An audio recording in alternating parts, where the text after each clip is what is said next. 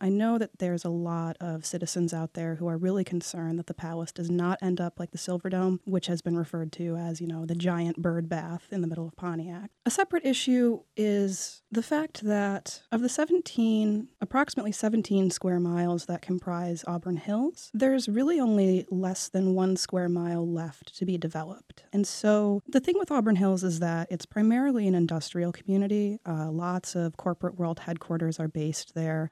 That's primarily where a lot of their tax base comes from. So there's sort of two sides to that coin. On one side, we're looking to see what's going to happen with these last couple of acres of land that are left, about 500 acres there. That equates to maybe only 6 or 10 more projects, according to a recent industrial analysis that was conducted by the city. So essentially, Auburn Hills is running out of space. So anything that they do there is going to have to be really heavily considered. Is this what we want to sort of put here that's going to complete our community? And on that same turn of a coin, there are issues with residents sort of questioning whose side the city is on. Is it the businesses or the residents? There have been some issues with people not wanting parking lots built near their houses for fear of light pollution and lowering their property values.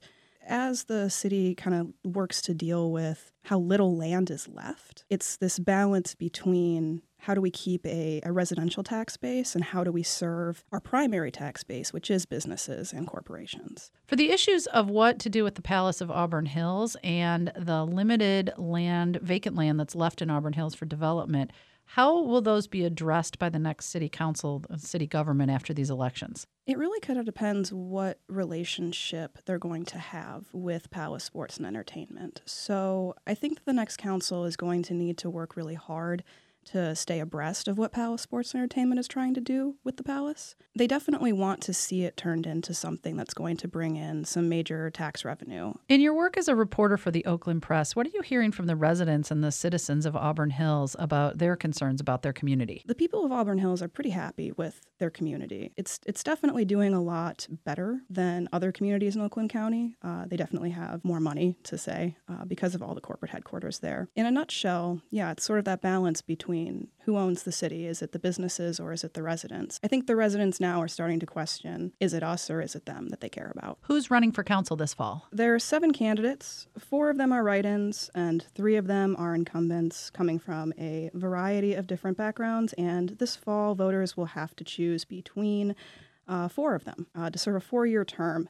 However, the 4th highest vote total is only going to be serving a 2-year term for the Auburn Hills City Ordinance. Besides the Palace of Auburn Hills and sort of the lack of land and what development or redevelopment will look like in the future, are there other issues that are on the voters' minds in Auburn Hills that might be similar or different to other communities across Southeast Michigan? Something that Auburn Hills does share in common with the rest of Southeast Michigan and Oakland County is the opioid epidemic and crisis that we're all kind of facing. I know the police there have just as much a hard time as any other community trying to sort of stamp this out, and traffic is still an issue in Auburn Hills.